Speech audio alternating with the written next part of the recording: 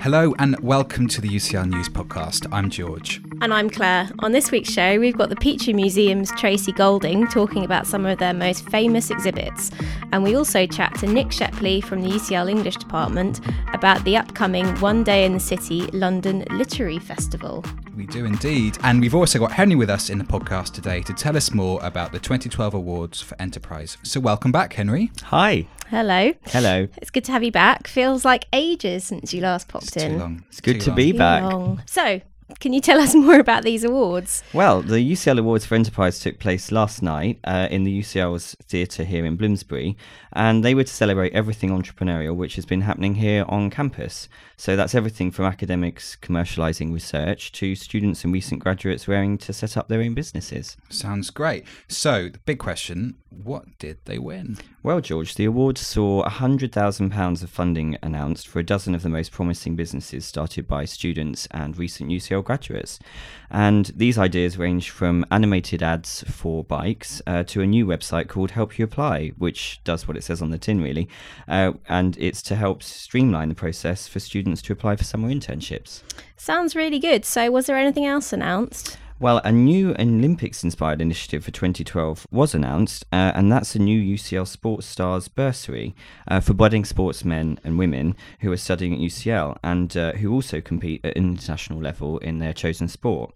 And the idea behind the bursaries is to enable 75 athletes over the next 3 years to reach their world-class potential, with the aim to draw parallels between the qualities that are needed in world-class sport and also entrepreneurship.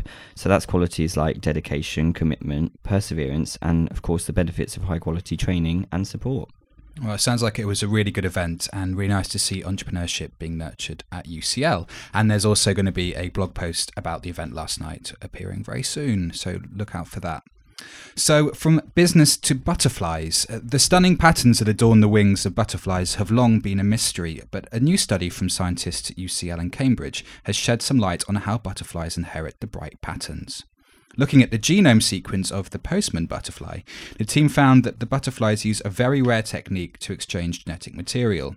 By interbreeding in order to copy the wing patterns of other butterflies who have successfully avoided predation, butterflies can improve their chances of survival significantly faster than by traditional means of evolution, which are much, much slower. So the study was a massive international collaboration of butterfly enthusiasts from across the world and is the first proof of the important role of hybrids in the origins of biodiversity. Yep, it's a really visual story, and we've got some amazing images of the different butterfly patterns on our website if you go and have a look. And it's not just the butterflies that are stimulating our visual senses this week. Vernacular, a new exhibition at the UCL Art Museum, opened, and it started as a challenge to all students at the UCL Slade School of Fine Art to develop their own practices while taking the time to consider and appreciate what has gone on before. Students were invited to produce new artworks in response to past masters. So created using a range of media, including painting, print, sound and video, the exhibition contains the work of 12 Slade students, all of whom have reinterpreted past masters to create individual and contemporary works. The exhibition, which can be found in the South Cloisters, runs until the 8th of June and admission is free. And we've also got both the final Slade shows coming up soon, with the BA, BFA Fine Arts show running from Saturday the 19th of May to Thursday the 24th, and the MA, MFA show running from Saturday the 9th of June to Thursday the 14th of June. Both the shows are in the quad and also the Slade, and admission again is free. So that's all the news for this show, but stay tuned to hear Tracy Golding, the Visitor Services Officer at the Petrie, talk about ancient Egypt, Sudan and some of the wonderful antiquities tucked away in the museum. But first, London has always played an important role in the literary world, and to celebrate this, Nick Shepley and colleagues from the UCL Department of English have organised One Day in the City on the 15th of June.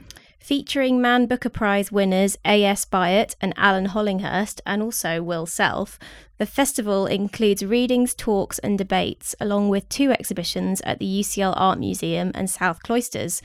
Tickets are free, so sign up and get them while you can.